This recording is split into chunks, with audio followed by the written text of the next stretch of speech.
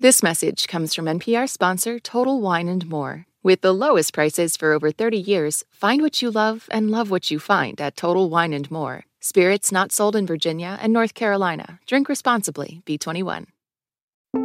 You're listening to Shortwave from NPR. Hello, Nate Rock, climate correspondent. Hello to you, Emily Kwong, Shortwave host. How are you? I'm doing well, yeah. We're going to talk about something pretty intense today. Where are you taking us? Let's start there. So I've got a story for you that I reported about 1,000 feet underground in a place where it's actually sometimes safer to be underground than it is to be on the surface. Where's that? A coal mine in eastern Ukraine. This region is seeing a lot of conflict right now. Yeah, it's where most of the fighting has occurred over the last few months. Some of the miners joke there that the good part about being in a mine is that at least there's no air raid sirens because they're constant otherwise, and you're already underground, so you don't have anywhere to go. Obviously, the bad part is at the bottom of a mine is not the place you want to be if there's missiles being launched at structures on the surface and there's little contact with the rest of the world. I mean, given all of that, what brought you to the mine in the first place? Why are we there? So Russia's invasion of Ukraine has contributed to an energy crisis across Europe and really the world. I mean, you've pumped gas recently, right? You know. I have, yeah. And in Ukraine, the problem is super acute because officials are worried there won't be enough energy for people to heat their homes this winter. So today on the show, how Ukrainian coal, a polluting fossil fuel, is trying to bill itself as a solution. I'm Emily Kwong, and you're listening to Shortwave, the daily science podcast from NPR.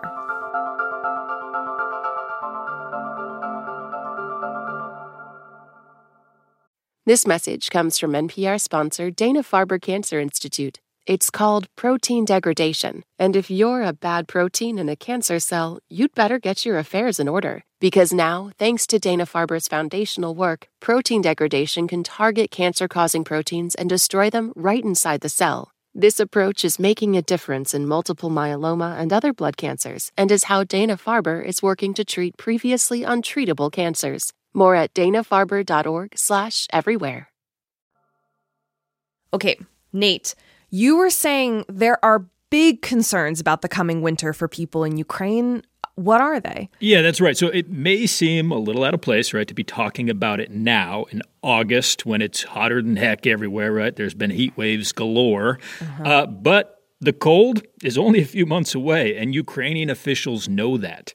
Earlier this summer, Ukrainian President Volodymyr Zelensky urged all of the remaining civilians in eastern Ukraine, which is an estimated couple 100,000 people, to leave because they will not have electricity when winter arrives. Wow. Already being displaced by war, to be displaced by loss of electricity on top of that, it's pretty extreme. And leaving in winter may be harder, I suppose, than to do it right now in the summer. That's right. And, this is where it gets difficult. Much of Ukraine's energy infrastructure, certainly most of its fossil fuels, are in eastern Ukraine.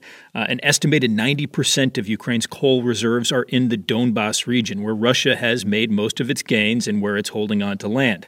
And that is where we went to visit miners underground. All right, we're going to take a listen to Nate's story. It's the beginning of a shift at this eastern Ukrainian coal mine. Men and women in stained uniforms crowd into a dark elevator platform and descend. Some 265 meters below the surface into a wide tunnel.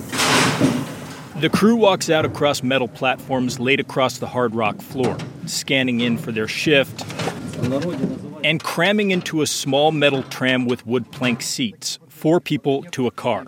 Alexander Aksanov is the mine's chief engineer. So people are taken by these wagons on horizontal routes and also when it declines. Another 100-plus meters below the surface. We also will use a kind of transport where it's monorail.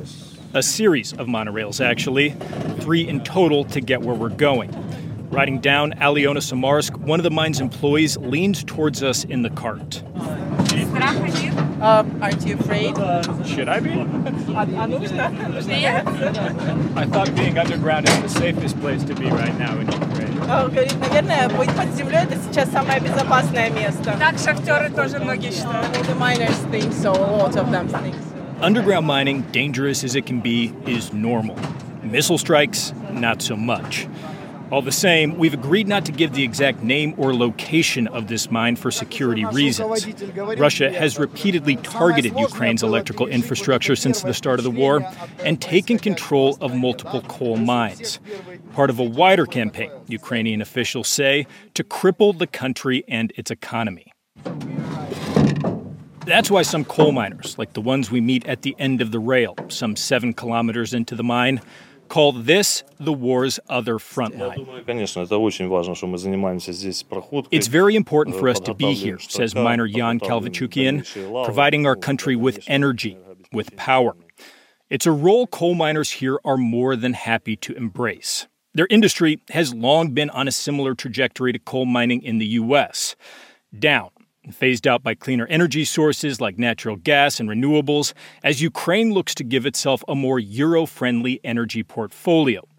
Now, Aksenov says, standing next to a boring machine at the end of the tunnel, I believe that the demand for coal in the whole world will increase because due to the sanctions, the import of oil is limited now, so coal will be in high demand. He's not wrong. Coal demand has increased globally over the last year as gas prices have climbed, in part because of Russia's invasion.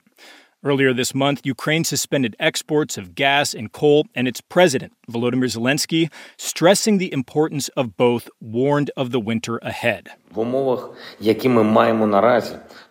to Russia's aggression, this will indeed be the most difficult heating season since independence, he said. Hearing the calls for more extraction, more fossil fuels, Irina Holovko sits in her Kyiv office and shakes her head. I do hope that this would be a really short-term solution. Holovko is the head of Eco Action, one of the largest environmental organizations in Ukraine.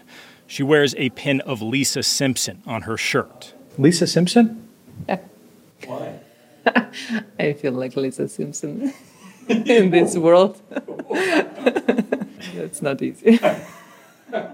Holovko says that before the war, Ukraine was on a path towards decarbonizing its economy. Coal plants and mines were in decline. Coal communities were warming to the idea of a just transition. Ukraine pledged at the Glasgow Climate Conference to go fossil fuel-free by 2035. And now the priority is on the internal extraction. She gets it. The country is in a war. But longer term, she says, shifting to renewables is still the better answer. It provides energy independence and helps fight climate change. German Galushenko is Ukraine's Minister of Energy. In the long term, of course, we should follow this green course and this Paris Agreement and everything. But he says the concerns about the next heating season, next winter, are very real and very now. They hit and target the energy sector because they know that we are preparing for the next heating season. So, and that's quite a challenge for us. Galushenko says there are coal mines that could be modernized, even expanded to help meet Ukraine's energy demands. And he says the country already has agreements in place with American-based Westinghouse Electric Company to build more nuclear plants as soon as the war is over. But in the short term, the country needs to do everything it can to provide for its immediate needs. Which brings us back to the energy front line, nearly 400 meters underground in eastern Ukraine. The miners direct us to put on respirators and move to a tunnel wall before keying hydraulics that move a gnarled circular drill bit up towards the rock wall at the tunnel's end. Small seams of coal glitter in the headlamp's light. The tunnel becomes a cloud of fine particulate. Fist-sized chunks of rock fall to a conveyor belt below. Normally, they do this 6 hours a day. After the demonstration, Oleksandr Aksenov, the mine's chief engineer, says he hopes investments will be made in the region's coal industry. After the 24th of February, he says, our miners realized how important their work is to provide Ukraine with power. Because, he says, that work is on their shoulders now. For how long, nobody knows.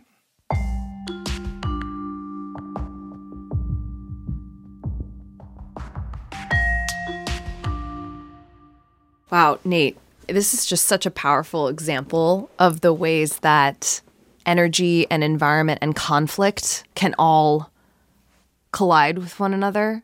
And I'm curious, when you say for how long, what do you mean? So in the immediate future, like Russia's military gains in the east are a real threat to the country's coal industry and really all of its mineral resources.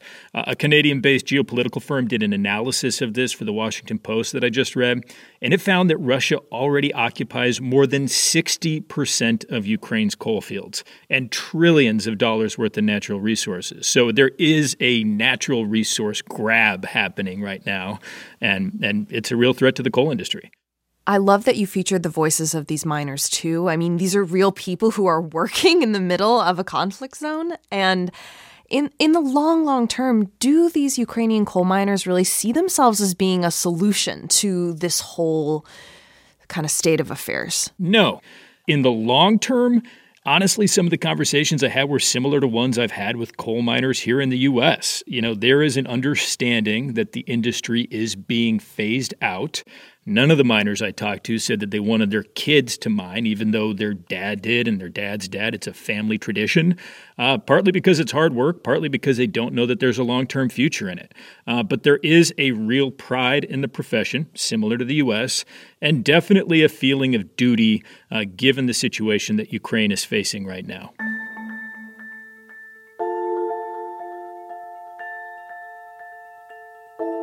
Nate Rott, thank you so much for bringing us this reporting. Yeah, thanks for letting me talk about it. You can and should read Nate's reporting, along with incredible photos from NPR photographer extraordinaire Claire Harbage, all at npr.org. We're going to link that in our episode notes, so go check it out.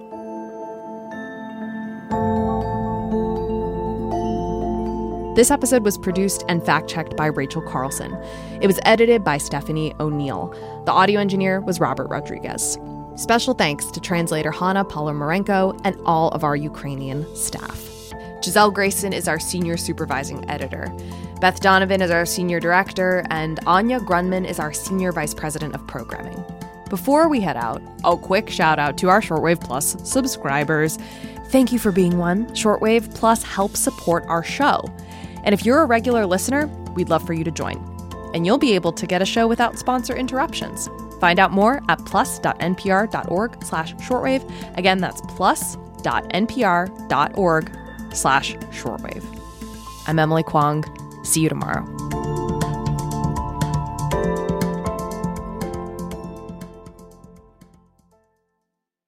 This message comes from NPR sponsor ShipBob. E-commerce logistics making you question why you started your business? Time to outsource fulfillment to the experts over at ShipBob. Get a free quote at shipbob.com. ShipBob. Last year, over 20,000 people joined the Body Electric study to change their sedentary, screen-filled lives. And guess what? We saw amazing effects. Now you can try NPR's Body Electric Challenge yourself. Listen to updated and new episodes wherever you get your podcasts.